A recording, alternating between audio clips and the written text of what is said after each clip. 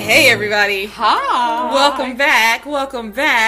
I'm Latara. I'm Laura. And this is Passions Podcast. And we have an exciting episode for you. What an episode. What episode was this, 57? This was 57. Jeez Louise, so much happened. I love it.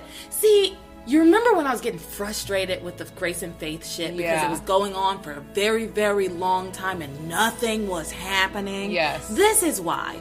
Because this is how it's supposed to go. Like, there's a little bit of draw out and then at least something happens. So now I understand it, because for the first 50 episodes, I just thought that's how this soap opera worked. I just thought this was the pace, because that's what they had set up. It had always been really slow going. Mm-hmm. You know what I mean? So I was like, I guess this is just how the show operates. Yes, it is slow, but some things have to happen. Yeah. You know, like something has to happen, otherwise you lose interest in the show, you know what I mean? But things are really starting to heat up, and I love it. Really starting to heat up in our apartment, because it's hot. No, it's amazing. I loved this episode. Ooh, 3 words. Luis Lopez Fitzgerald. Oh my God. Oh that my man God. Is fine. Fine as hell. I mean, really. What a man. What a How dish. dare he? What a dish. Put a fork in that man, because he is done. He's all done. So, let's get into this episode. Let's do it. It opens at the youth center where Sheridan is at her first day of work, right? Yes. And she's trying to get that red paint off of her hands. Remember, they had just painted the door, and she pushed the door open with 2 hands like a toddler instead of using the knob, and so she has red paint all over her hands. So she's in this storeroom desperately, damn spot, desperately trying to get the paint off of her hands. And she's just going, Sheridan, you've got to be stronger. You've got to take control of your life. No one can ever find out about this.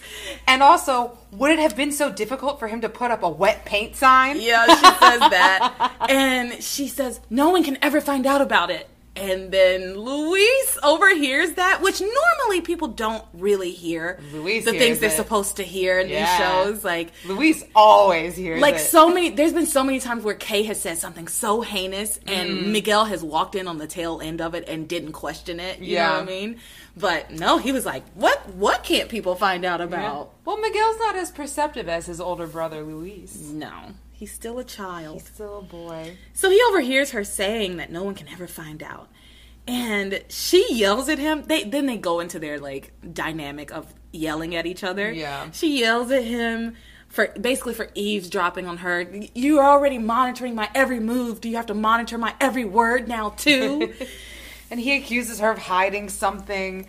What is it that you're trying to keep from me? What is it that you're ashamed of? What is it that you don't want me to find out? And she goes, well, and she thinks on her feet, and the best she can come up with is, I don't want my friends to find out that I'm doing time here. Yeah, she's like, they can't find out that my family couldn't even get me out of any punishment for something so trivial.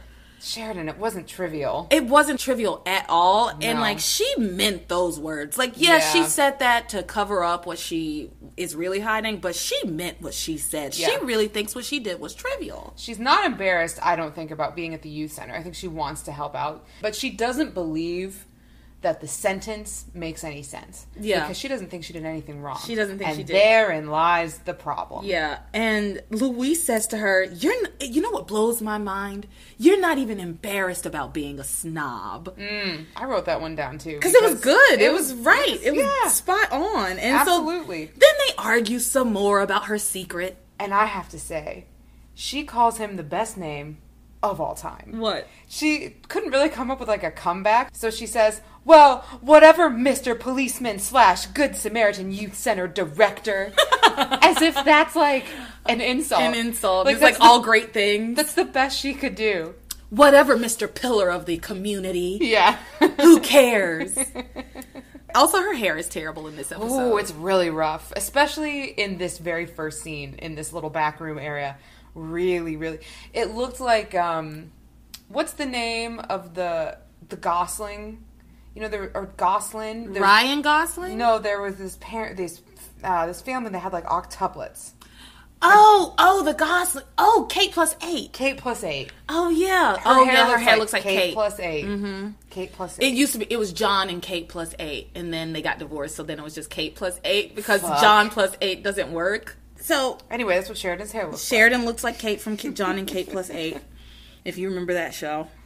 So, they argue, as they do, about her secret, and she says she doesn't have a secret, and he says his gut's telling him that she does have a secret, and she's like, well then, just you're gonna be really sorry one day, like, go ahead and waste your time on this. She's really bluffing well. She bluffs pretty well. She does a much better job than Whitney. Oh yeah. Or Teresa, really. Yeah. I bet Sheridan is a good poker player. Yeah. She's got a good poker face. Mm-hmm. Whatever, they finish their argument, and Luis later in the day is playing some basketball with kids at the youth center, and Sheridan's, walking around cleaning up, doing her job. And she, makes a half-ass attempt at getting his attention to be like, oh, do you mind if I get a coffee? But she doesn't really try, so she just basically walks out of her job. Yeah. She's like, whatever, he won't notice I'm gone. They won't miss me. So she leaves, and immediately Luis notices. He's like, where the fuck is Sheridan? It's like, incredible. She can't even make it through a half day of work. Yeah. It's like she can't work a 4-hour shift. So we follow Sheridan next door to the book cafe where she goes to get a coffee. She goes to get a coffee, and she sees Beth, and she goes, Beth, right? And Beth's like, yeah, hi, how are you doing after, the other night at the Lobster Shack? The box incident. Yeah, well, after all of that. And so they kind of discuss their trauma in a way.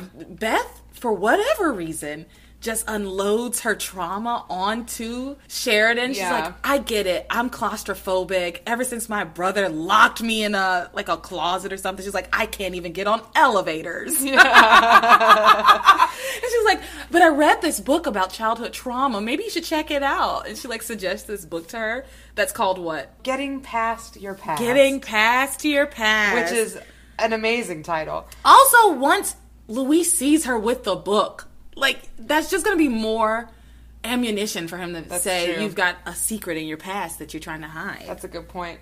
I did love that Beth was very heavy-handed about it all. She's like, isn't it strange how things that happen to us as kids can affect us our whole lives? As adults? Oh, man. Oh, my gosh. Yeah.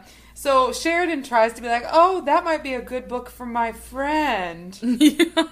And it's like, Beth is obviously trying to be real with you, and she just told you about her trauma, and she witnessed your own, and she's trying to bond and reach help out, you, and extend a helping hand. Why can't you accept it? Yeah, that might be good for my friend. He has been telling me a lot about his childhood trauma recently. He is definitely not me, because I'm a woman. Good one, Sheridan. No one will ever suspect. So she goes to find the book in the book cafe, and Beth goes to make her coffee and everything. So Sheridan's sitting down reading this book, and Luis comes in. Because he can't get through a half day of work either. Luis comes in and needs their coffee. He starts loudly talking mad shit about Sheridan. Mad shit. I mean, so loud that everybody in this fucking cafe could hear it. Yeah. And Beth, because he immediately starts unloading on Beth. And Beth keeps trying to be like, Luis. She literally is like, Luis. And he, just runs it down. He's just like, Sheridan this, Sheridan that. She's a snob. She can't, basically everything that we've said. She's lazy. Entitled. She's just one of those cranes. Yeah. And laying in. And Sheridan can overhear, obviously, and is looking. But he doesn't know that Sheridan is there. Yeah. And like you said, Beth keeps trying to nudge him hey, man, be cool. She's right over there. Hey, Luis, shut the fuck up, Luis. But Luis, his head is filled with Sheridan, and that's all he can talk about right now. And so he gets his coffee and he leaves. And then Sheridan comes over to the counter to get her coffee. And Beth apologizes for him and says, Luis really is a great guy. And Sheridan's like, okay, if you say so. Yeah, she kind of makes some excuses for Luis, where she's like, he's just got a lot on his plate. He's just not thinking about what it is that he's saying and all this other stuff. And Sheridan stops her and says, look, Luis hates everyone with the last name Crane, doesn't he? Because that's what this is about, really. And Beth, you know, is like, she still tries to defend Luis. And Sheridan's like, look, most people make opinions based on my family's money and power. So I understand where Luis is coming from. And Beth's like, no, but that's not Luis. He's really not a bad guy. For whatever reason, this is just, you know, got him up in arms. Yeah. Well, and Sheridan even says, you're right, you know, that's not who Luis is. Like, he's not a person who is after me because of my money, but he does have an issue with the Cranes. Yeah. I don't know, they have like she has like a weird moment where she seems to realize he's different from every man she's ever met, but she hates him, you know? Well, I think it's that thing where, you know, what you get used to makes you feel comfortable. Not because it's good, but just because it's your normal. You know what I mean? Mm-hmm. And so Luis is way outside of her normal. And it makes her uncomfortable. Even though he is a good guy. You know what I mean? Yeah. So I think that's kind of what she's grappling with. Oh, Lord. So she goes back to the youth center. And she had forgotten to get some sugar for her coffee somehow. Whatever. And so she's looking through the drawers in this storeroom or whatever. And for whatever reason, she's just like, where does this taskmaster keep the sugar? And so she's just like rifling through things. And then she opens a random door as if that's where the sugar's going to be. And she is right. The sugar is there. The sugar is the hot, the sticky sugar. She opens that door to pour some sugar on me. She opens that door to some hot, sweet, sticky sugar. Luis Lopez Fitzgerald is fully nude. Nude. Okay? And glistening. Because he is in the shower. Well, he's gotten out of the shower. That man is fine. We rewound it. I was like, stop, pause. I have to go back.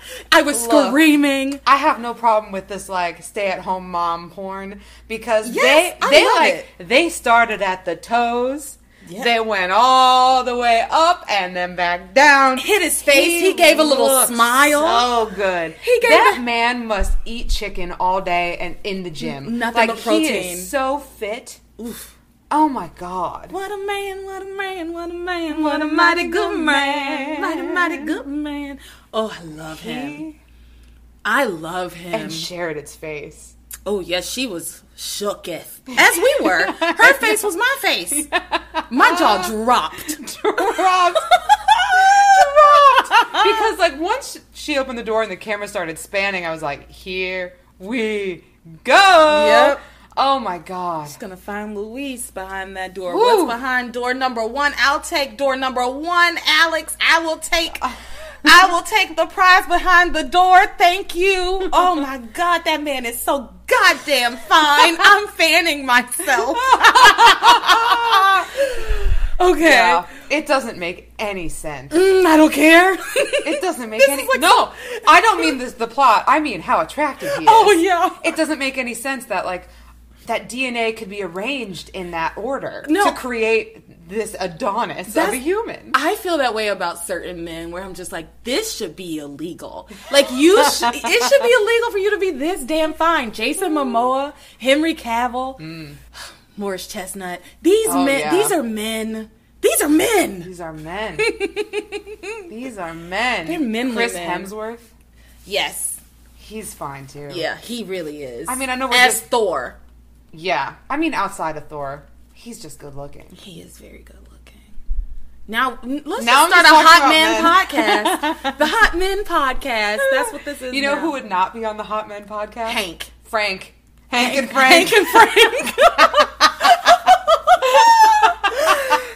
Frank, neither of them. Oh, God. Keep them far, far away. Hank and Frank. I can imagine them in, like, the best odd couple situation. Oh, my God. They are such an odd couple, too. Where Hank is, like, doing all these, like, criminal activities and trying to keep it on the DL. And Lomax is, like... We've come up with a spinoff. Chasing after him. He's a PI who's chasing after his own roommate, but he's not good, so he can't figure it out. He can't figure out that his own roommate is the...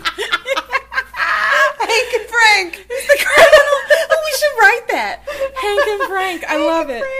You know what? I'm going to make a little series on TikTok. You Hank know and what? Frank. We'll go down to the potato crate and write our new screenplay, Hank and Frank. At the potato crate. Over a nice bowl of boiled potatoes. Why is this so funny to me? I have tears coming out of my eyes. I'm laughing so hard. All right, we got to move on. This has gone on long enough. No, but it's hilarious. It's fantastic. I love it. Let's That's all that happens. get serious and go to the hospital. Yes, okay. So that's all that happens at the youth center. We leave Sheridan agag, agog, agape, just like at this man. Oh. So let's move on to the Harmony Hospital, where I took all of 2 notes because, honey, I was distracted by the other things happening in this show today. I really was. Every time they went to the hospital, I was in the middle of finishing notes on the scene before. Mm-hmm. So literally, I just wrote, Charity has moved, so they think she might be waking up. But Charity codes while Eve is examining her. Mm-hmm. That's all I wrote. Yeah, okay. So, and then they stabilize her. Yeah, I mean, that's a good rundown, but let's get into it a little bit more. So, Charity's at the hospital, Eve is looking after her, and I think Miguel. Sam, Grace, and Miguel are there, right? And Kay. Kay. Yeah. So Simone comes in with flowers because she's bringing flowers for Charity because Simone is so sweet and She's thoughtful. a good person. She's a good person. Yeah, I thought that was really nice. She's a decent person. She comes in, and Grace and Kay kind of deliver good-ish news, I guess. They're like, Charity, we think that she might be coming to. Like, people are starting to notice signs that, she's stable, things are looking good. And Grace thanks her daughter and Simone for their support. So Miguel comes into this conversation, and Eve then kicks everybody out so she can do a proper examination, which then leads to Charity crashing. So code blue. Miguel looks down at his lucky charm, because remember, he's going to bring that little golden bear charm or whatever. And he's like, we will get our miracle. And then it happens, and I guess they are able to stabilize her. Yeah, they stabilize her. I think they're just trying to bring in a little bit of the religion and a little bit of like the paranormal stuff just to remind us that it is still there, because otherwise it's absent in this episode, which is fine. And so then Eve comes out and kind of explains what's going on. They were able to stabilize Charity. Everything's going to be okay as far as she can see, but she has gone through a lot of trauma physically. And they just need to rally around her, basically. Grace is like, I think it's really important that you're here, Miguel, because Charity will wake up to see the face of the boy who saved her. And Sam is like, last week Miguel was a boy, but after this brave act, Miguel is a man. Now he is a man. I just thought that was silly. It was very manly of him to like run into that house, that burning house. None of the other men out there did it. Nope. Not even the fire chief, who should have done it. Yeah. So Sam then tells Grace and Miguel basically that he's worried that he has like a full-blown like search party out looking, like he's mobilized the police. They're out searching for Faith, but he hasn't gotten any word that they found her. And so Grace is like, well, if she escaped, why hasn't she contacted me? Why hasn't she reached out? Why hasn't there been a phone call? And Sam is convinced that she perished in the fire. I'm not convinced, Latara. Yeah, I mean, look, like I told you before, I don't remember Faith. Yeah. I remember this twin shit, but I went years watching this show, and I don't remember Faith. I don't know if she died, but I also don't know if she ever comes back. I wonder if maybe they're just keeping it open-ended as like an option that they can return to and be like, oh, she escaped, but she lost her memory, just like Grace lost her memory in the fire, and that's why she didn't contact them. Or and maybe she'll like show up in the very last season. Yeah. Or if they're just going to be like, find other things to do, and so they just won't return to it, and we'll just assume that she died in the fire. Like, Grace and Sam end up having like a whole other big storyline. And I just don't remember Faith ever coming back. But yeah, I think so. That makes sense that maybe they wrote it that way. So it's like, if we want to come back to this, we can. Yeah. But I don't think they ever did. Maybe they did, and I just don't remember. It's been years. Know. I mean, it's been years since I watched it. Yeah. But, yeah. Yeah. Faith is probably dead. Yeah, I mean, Sam is convinced. Sam is like, Faith most likely died in the fire. He doesn't say that because that would be insensitive to say it that way, but they gather and decide that basically this group has to be really strong for Charity, because regardless of exactly what happened to Faith, she's not there, and this is the only family that Charity has, and so they need to, you know, support her and love her and welcome her into their family. No. Let's talk about how Miguel has a thumb ring. Laura noticed Miguel's thumb ring. He's got, and it's pretty thick too. It's not even like a thin thing. It's like a half-inch thick. It looks like a man's wedding band, but it's on his thumb. It's even thicker than that, though. I don't know. It was wide. It was like a whole knuckle. Yeah, it was wide. It came from like the base of his thumb up to the knuckle. Yeah, basically. Yeah, he had an ugly thumb ring. He has like a knuckle duster, instead of like the little set. Yeah, I don't know. But I noticed it because he was carrying that charm around in his hand, and he goes to Charity's bedside with the charm because he is insisting she's coming to, like she's waking up, like, Eve, come in and look at her, something's going on. Eve comes in and she's like, you know, I don't notice anything, and then he takes that charm and kind of puts it in Charity's hands, and that's why I noticed the thumb ring. Yeah, but what happens when the charm is in Charity's hand? She wakes up. That bitch wakes up. She woke up, eyes open. She looks around. Eve is looking at her and saying, you know, there's somebody here who I'm sure you'll be happy to see. And then Miguel, like, looks at her and is like, hi, Charity. I knew you'd wake up. I brought this charm just for you. Blah, blah, blah. Remember giving it to me? And she's just like, I'm sorry. Who the fuck are you?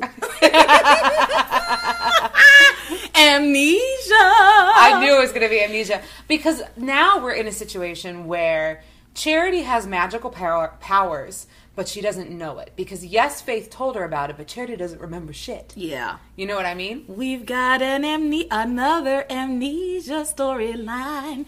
Amnesia, the greatest, like, trope of soap operas. Oh, yeah. I feel like Twins and Amnesia. Like, yeah.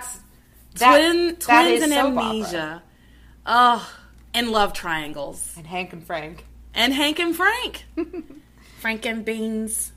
Okay, so she wakes up and she doesn't remember shit.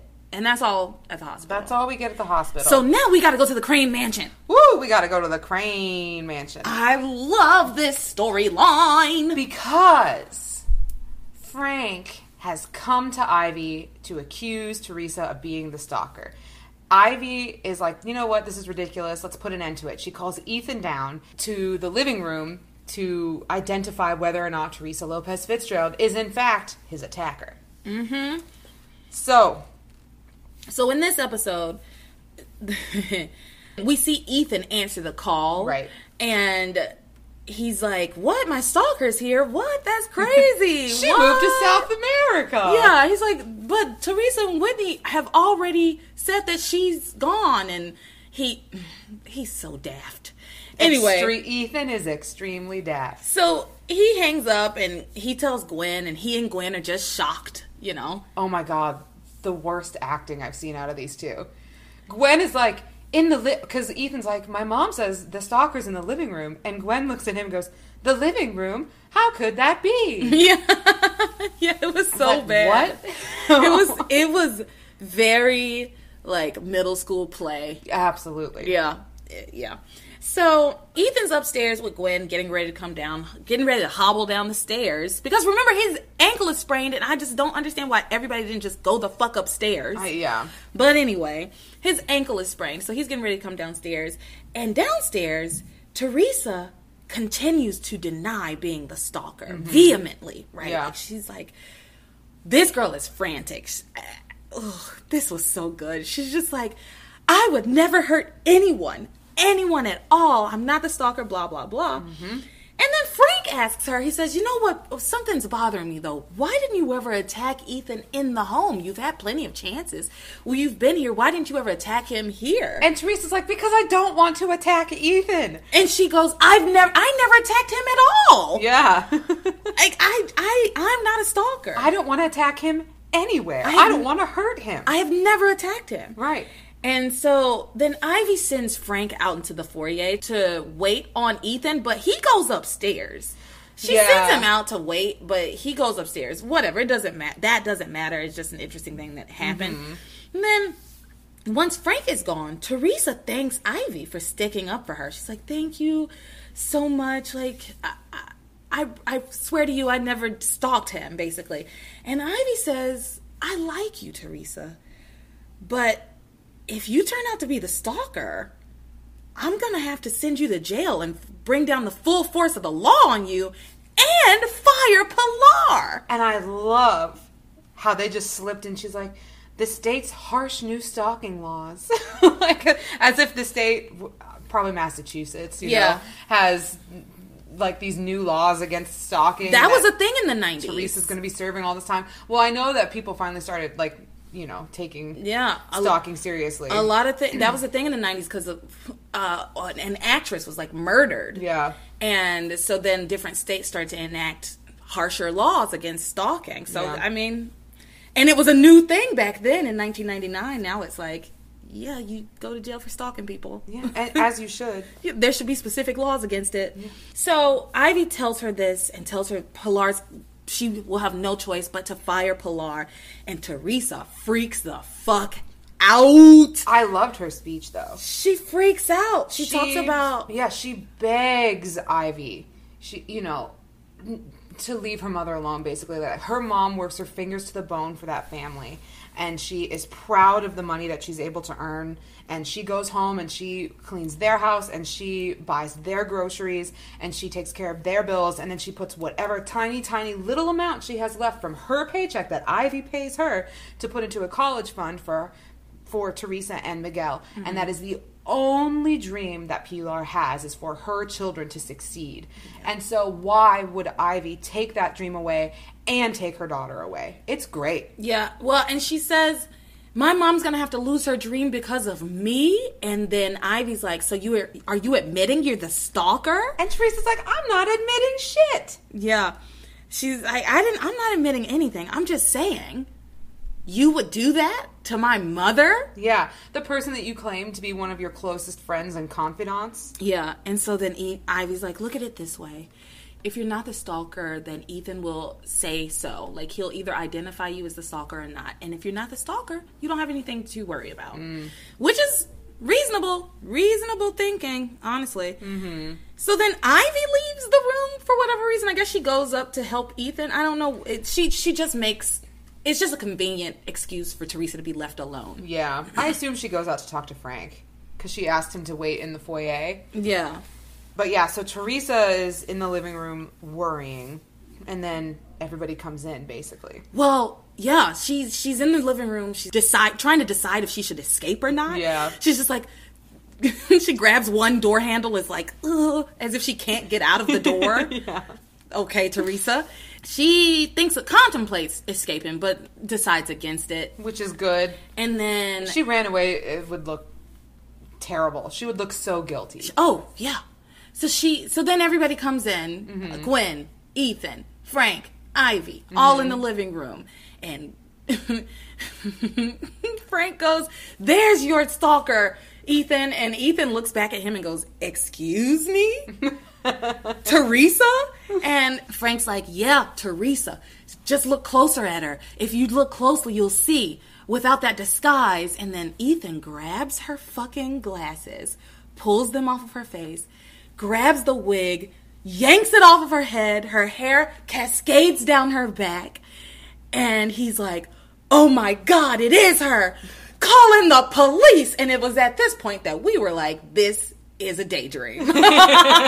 This can't be real. This is all in Teresa's head. Yep. And Teresa's beautiful, beautiful head takes us to like a flash forward of her imagining what it would be like in prison. So it's like older Teresa in a gray wig carrying a picture of Ethan. And she's looking at it, she's like, oh, Ethan, she's in tears. If these 40 years I've been thinking about you. Yeah, she's like, it's 40 years today. I loved you so much. She leans her head against the bars. Yeah. Because it's like, like a fucking cartoon cell. It's a mess. And so then we come back into what the actual reality, and Teresa's still in her disguise, and no one has come into the room yet. Right. But then they do all come into the room, just like in her vision. Mm-hmm. And then Frank does say, it's Teresa. And Ethan does say, excuse me? Yep, Ethan does say, excuse me, and Ethan does say, like, come on, Frank, this is ridiculous. Like, yes. First you browbeat these girls, and now you dragging her down in here, and blah, blah, blah. Mm-hmm. Ethan goes like, ha ha, Frank, good joke, where's the stalker? And he's like, you're looking at her.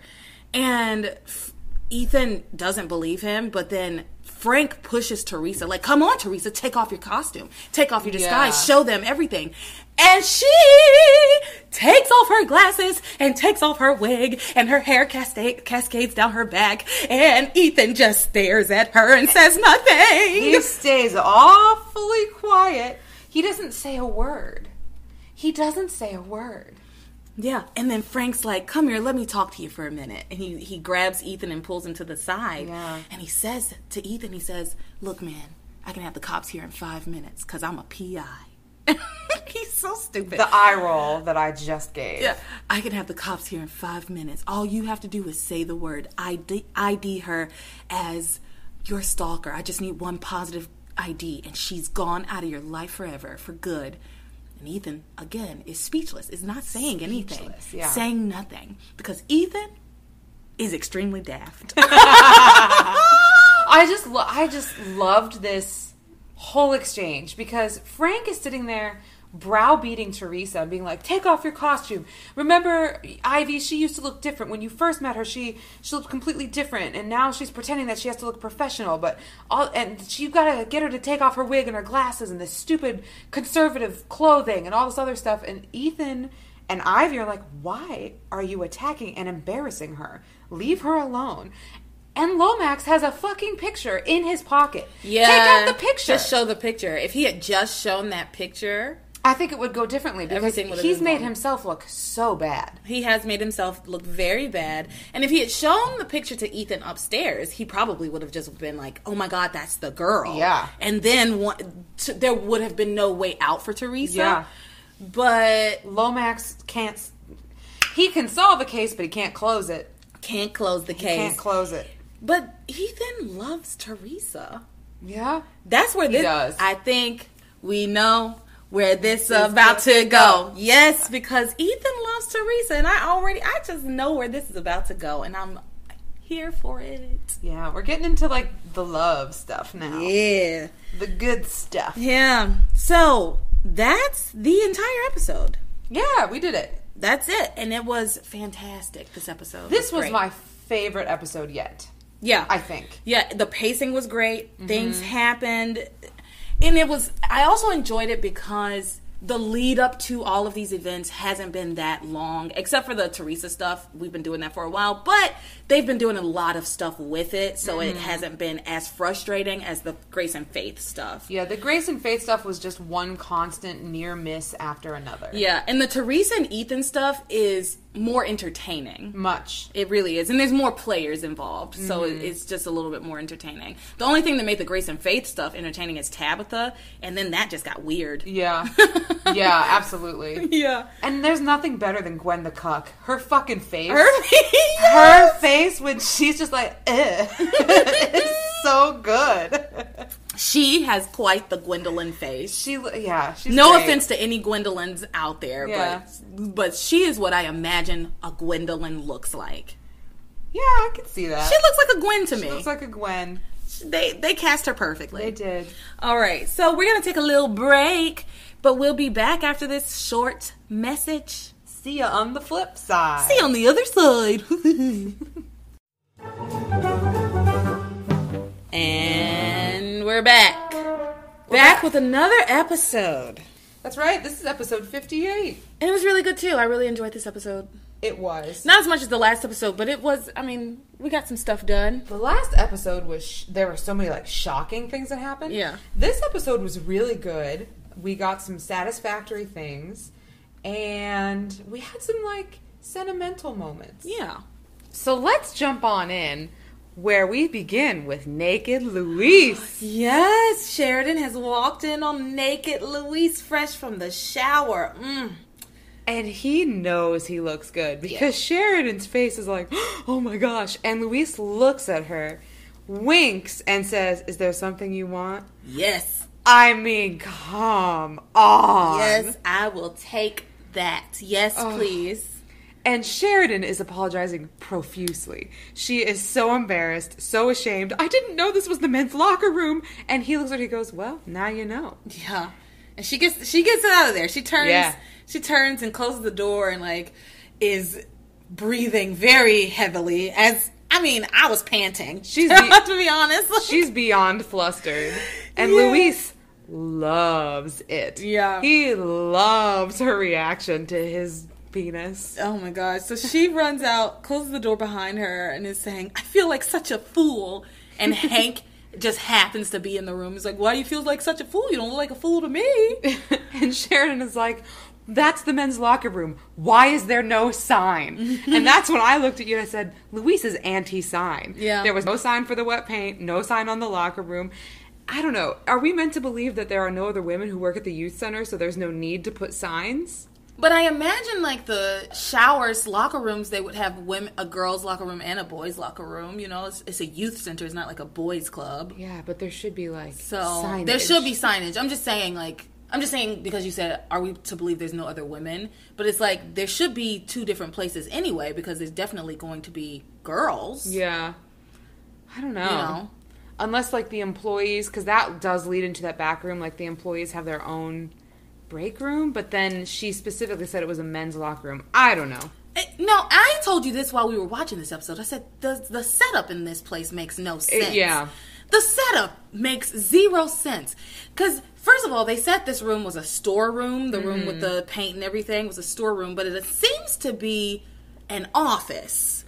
Like, it seems to be more of an office. So with that said, why would there be a door from either an office or a storeroom that goes directly into the men's locker room? The setup doesn't make any sense. The setup is really weird. It reminds me of, like, the back rooms when I worked in retail, where it was, like, there was one little tiny office that opened into the back room for product that also led into, like, where there was a bathroom for the people who worked in the stores. But that setup doesn't apply to a youth center? No, because it's a recreation center with showers. Exactly. Like, it doesn't make any... It doesn't make any sense. That's okay. They said, you know what? It's set up like this specifically so that Sheridan can walk in on naked Luis. Which I'm fine with. I'm not going to complain about it. Yeah. So she's left out of the bathroom. Hank is now consoling her, you know. And then Luis comes in fully dressed. He's put his clothes back on, gives her a little bit of a hard time. And then they argue, as they do. Yeah. I don't know what they argue about. I don't really care. As they are wont to do. So Sheridan basically asks for her next assignment. She's like, look, I'm tired of fighting. What do you want me to do next? I'm counting down the hours, the minutes, and the seconds till I am finished at this youth center. What is next? And he's like, oh, I got a really tricky one for you. Order lunch, if you can handle it. Yeah. Yeah, and so...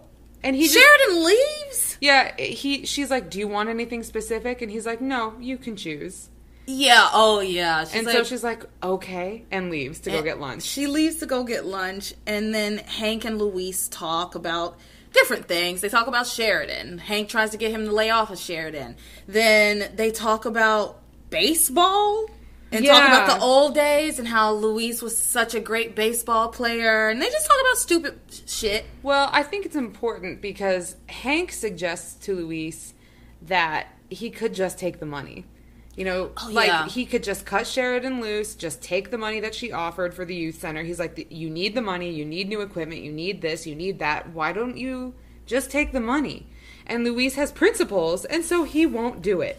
And he would probably get in a shit ton of trouble. Much trouble. He would get in a lot of trouble. And even if nobody did find out, Sheridan knows that he basically would have accepted a bribe, and she could use that against him. Yeah.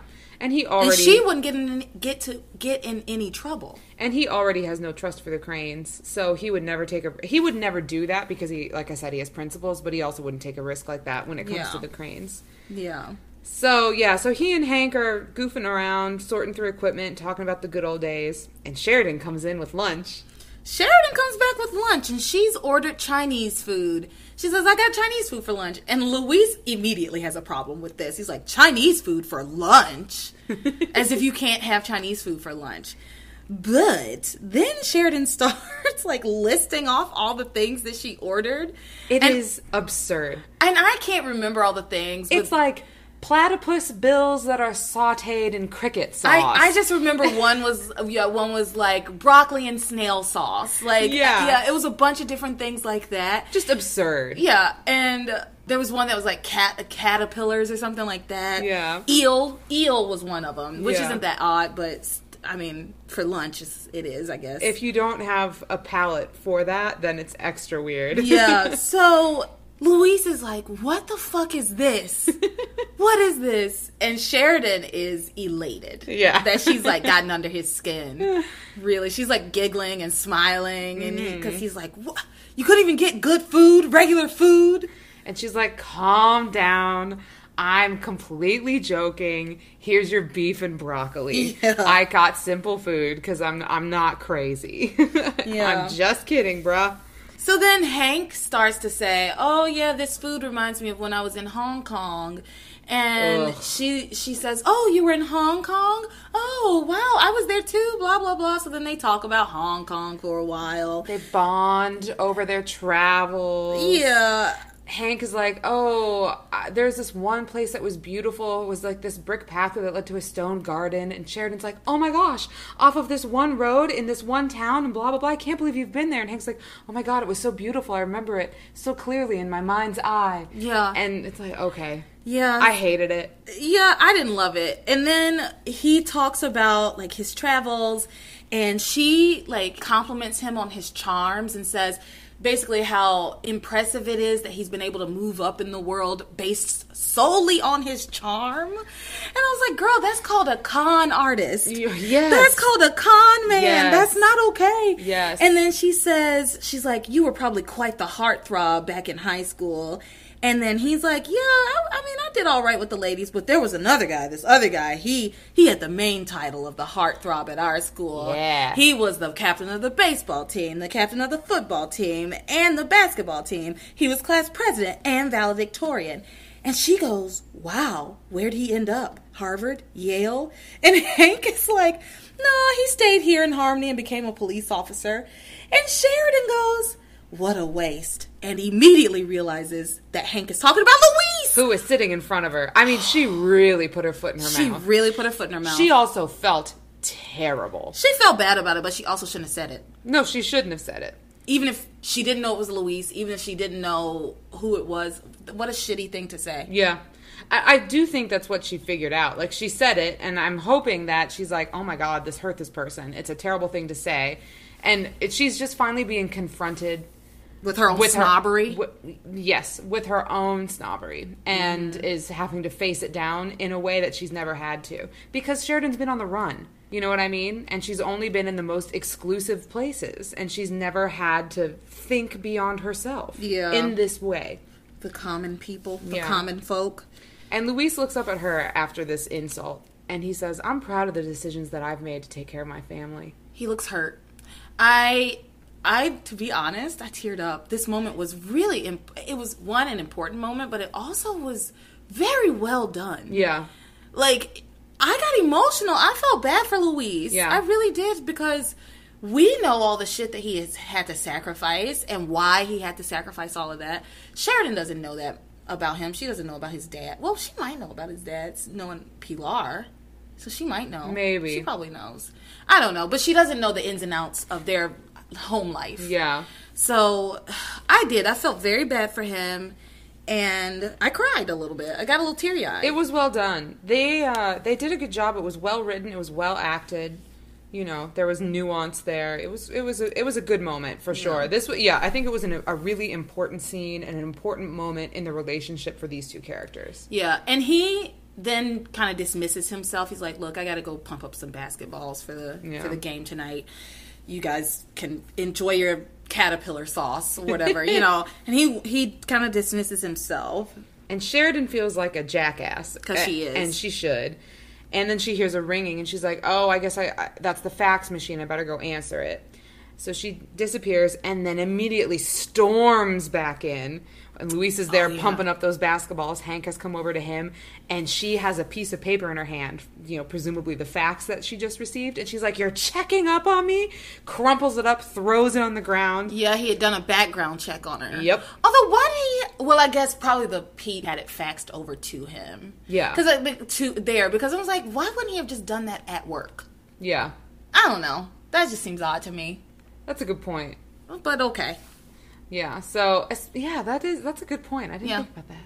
Because presumably somebody at the police department did that. Of course, yeah. It's not like he ordered one from the internet. He called it in a favor and had it sent over. So again, he probably could have just done that at the police department himself. Mm-hmm. But maybe he just didn't have the time and he just called in a favor because he is busy. Yeah, I mean, he's been working like 24/7. Yeah. So... But I think what's important to note is that her background is squeaky clean. She's got nothing. Yeah, of course. No rap sheet.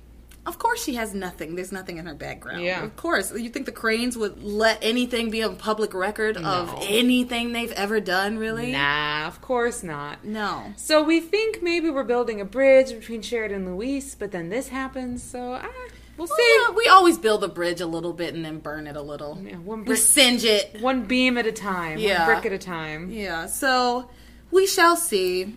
Now... That's everything that happens at the youth center. Let's head over to the hospital. Let's go. Crane Memorial Hospital. Lord Jesus. Over at this damn hospital, Kay is just saying, she's like, I can't think of anything right now to get Miguel. Like, she's trying her damnedest to think up different ways that she can get rid of Charity and make Miguel hers. And Simona's like, great, so you're done scheming, right? She's like, nope. I just can't think of anything right now, but I'm working on it. Oh. I'm working on it. Oh, Lord.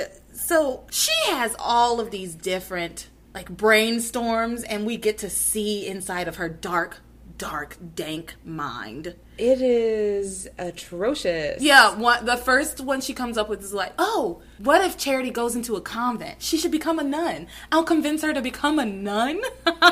And in this dream of hers, she's making out with Miguel with Charity in a nun outfit, standing there watching them. Yeah, and they're at the convent. Yeah.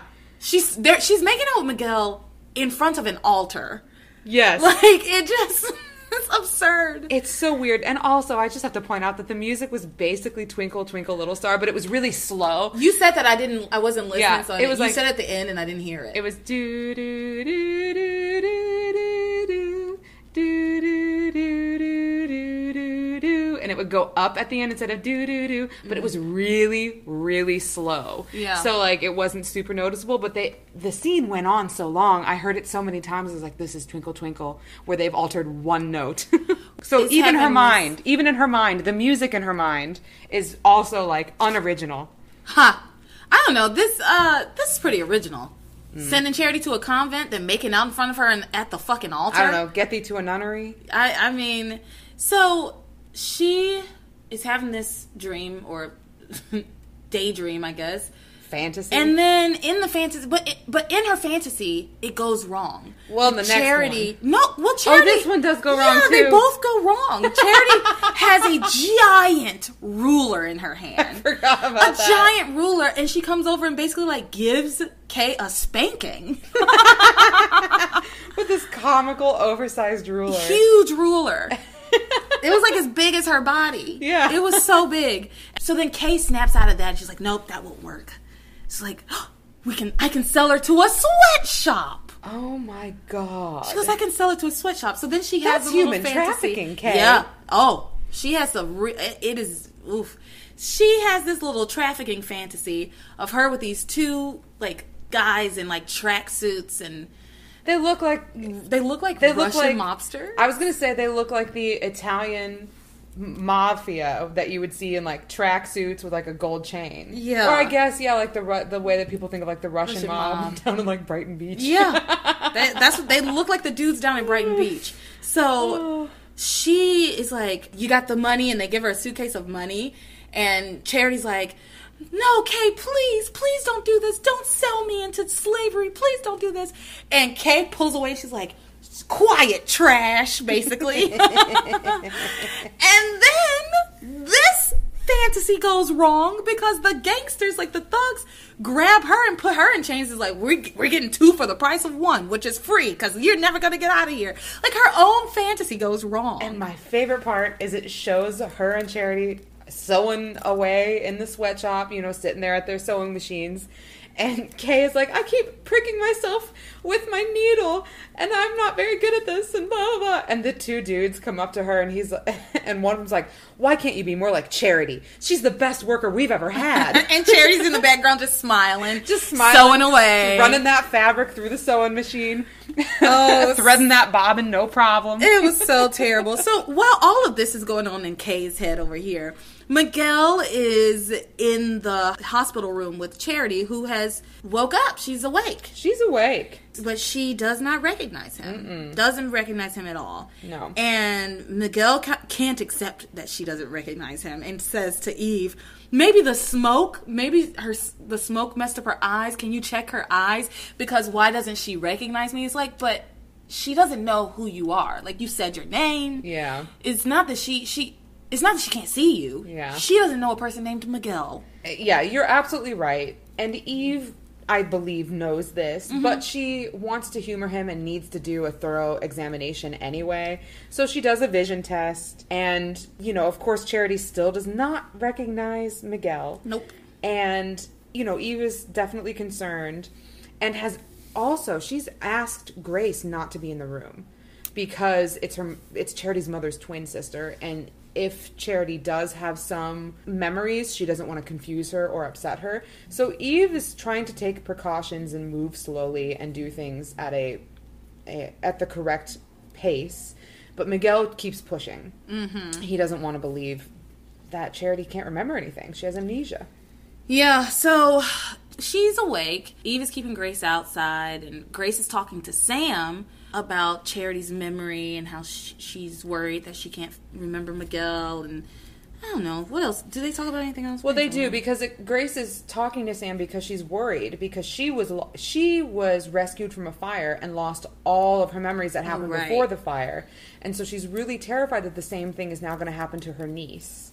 What an absurd plot point. I love it. People in fires lose their memories. I fucking love it. That's all it takes. Well, I assume it's like, these are magical fires. There are more things at play than just like, you know. And I don't want to downplay. I mean, maybe they didn't show us any of that. I know, but I don't want to downplay like the trauma of being in a house fire. But I also am making the assumption, I'm rewriting things in my head to make it make sense for me, that there has to be something else there. They can't possibly just have amnesia because they were in a fire. They can. It's a soap opera. Especially in a show where we are, like, the backdrop is that of magic. Like, there has to be magical explanations for things. There must be. Nope.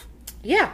No. Yeah. I'm telling you right now, no, that's not how it works. You can tell me no, but I'm not going to believe it. That's how it works. Like, literally any other soap, I mean, that's just a main soap opera trope. Like, there's no magic. It's just, you have experienced some sort of trauma, and now you have amnesia. Yeah, but if we also get to add magic to it, why can't I want that to be part of the explanation? I'm not saying you can't want it to be part of the explanation. I'm just saying it isn't part of the explanation in this. For you, it's not. For me, it is. Because if it was, they would have, like, told us about it. Yeah, maybe. Because Tabitha didn't have any power, right? And the demons weren't really helping her anymore.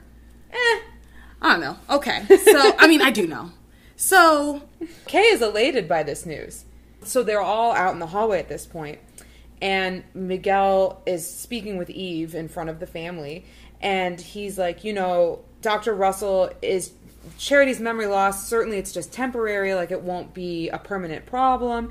And Eve doesn't really assure him either way. She just kind of listens and nods. Mm-hmm. And so Kay takes this to mean Dr. Russell does not think that this is temporary. She thinks that this is permanent, and Kay fucking celebrates. Yeah, she's excited. She gets quite the gleam in her eye. Mm-hmm. Kay's evil. She's horrible. She's very horrible. And she's like, now I've got a chance at Miguel. Yeah. That's basically how she feels. I mean, we know how this is going to go. Kay is going to try to, I'm doing this in air quotes, rebuild Charity's memory where, oh, we're cousins and you're my friend and you really want me and Miguel to be together. Yep. Mm-hmm. And yeah, she's Yep. Ugh. She's gonna tell her how much she loves Miguel and all of this. Yep. Mm-hmm. Yep. All right, so that's like everything at the hospital, yes? Yeah, that's the hospital. Let's move on to my favorite place right now, the Crane Mansion. All right. The Crane Mansion. So, Ethan is still speechless, standing in front of Teresa. I'm just a guy standing in front of a girl who stalked me, standing in front of my mother. He's standing there speechless.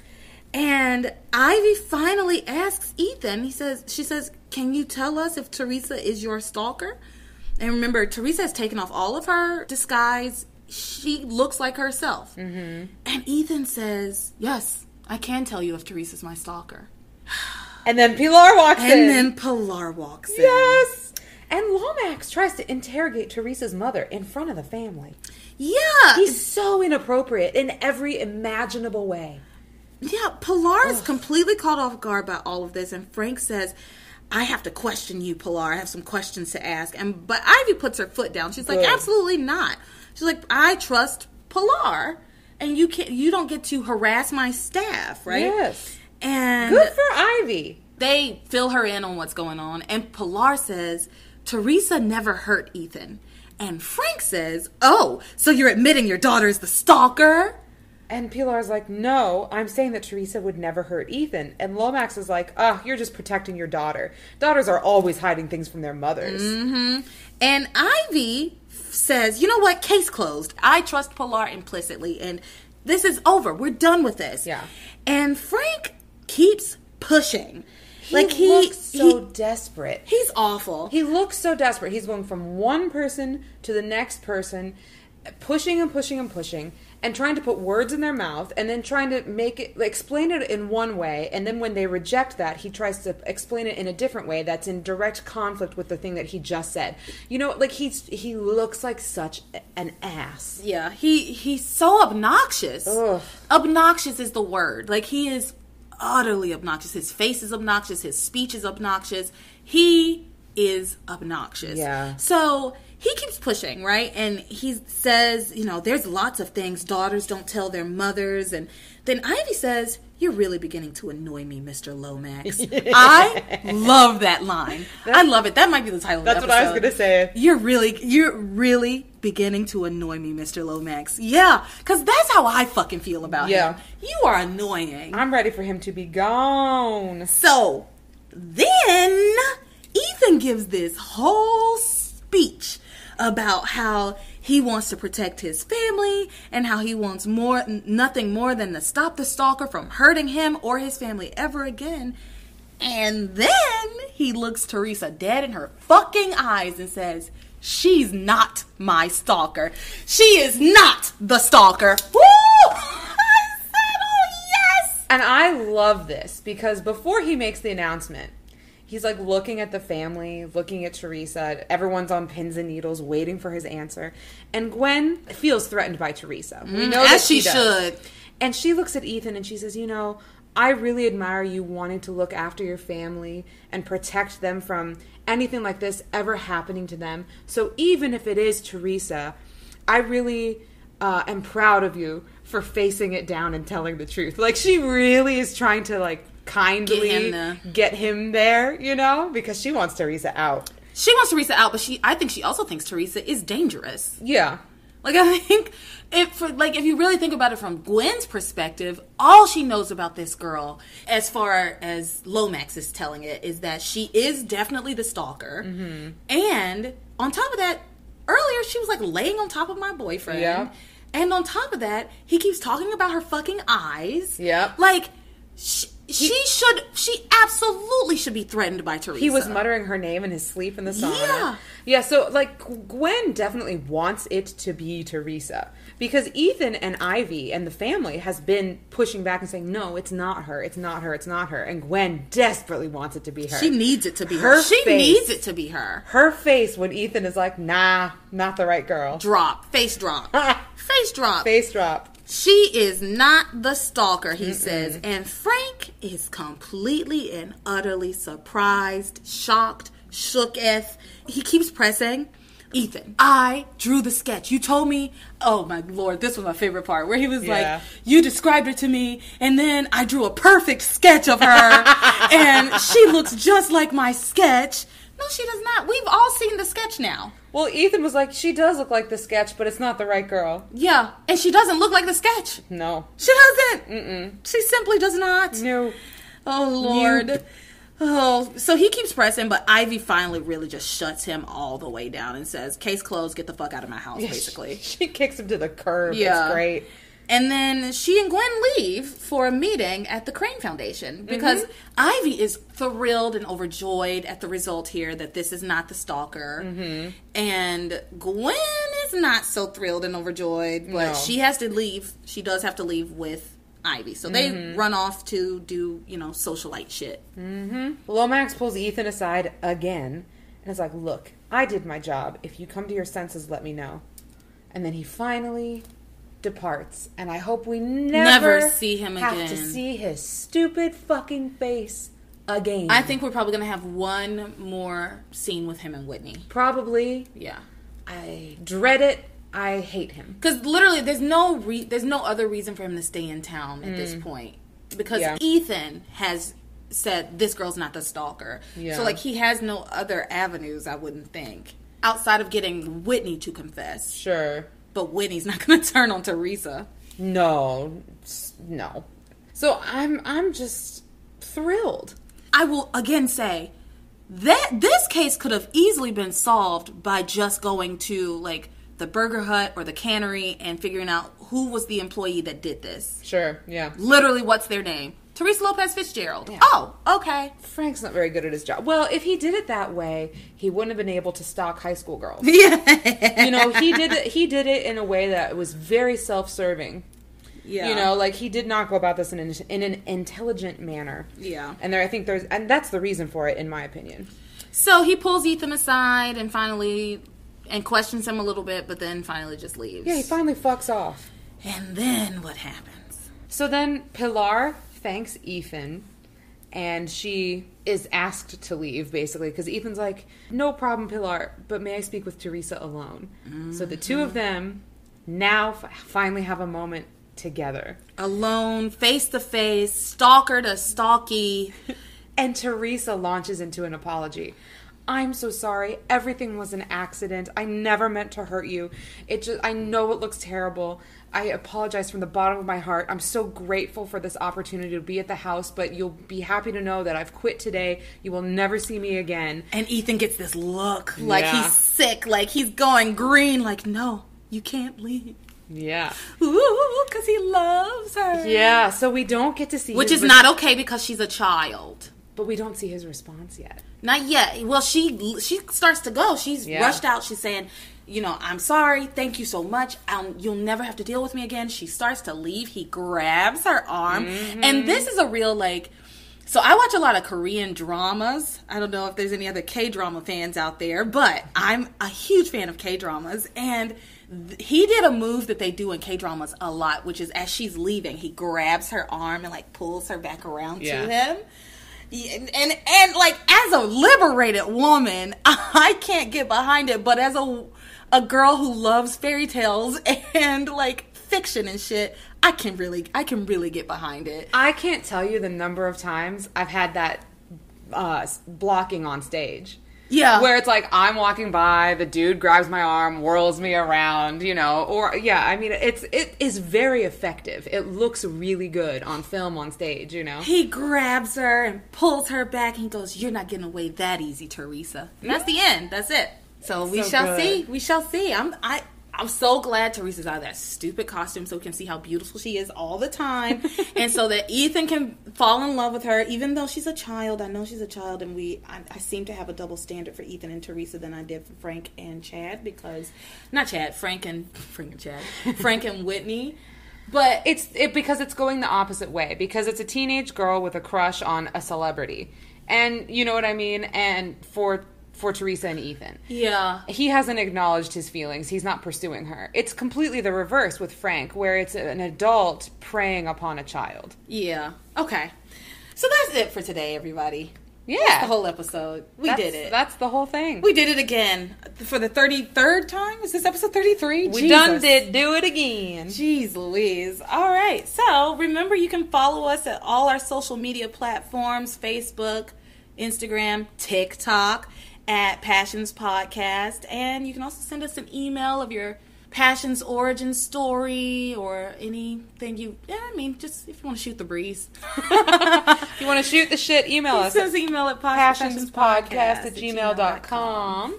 And if you haven't already done it, please rate, review, and subscribe. And that's it. That's all it is. Enjoy the rest of your day or evening. Yeah. We'll catch you on the next one. Here we go. You are my passion for life.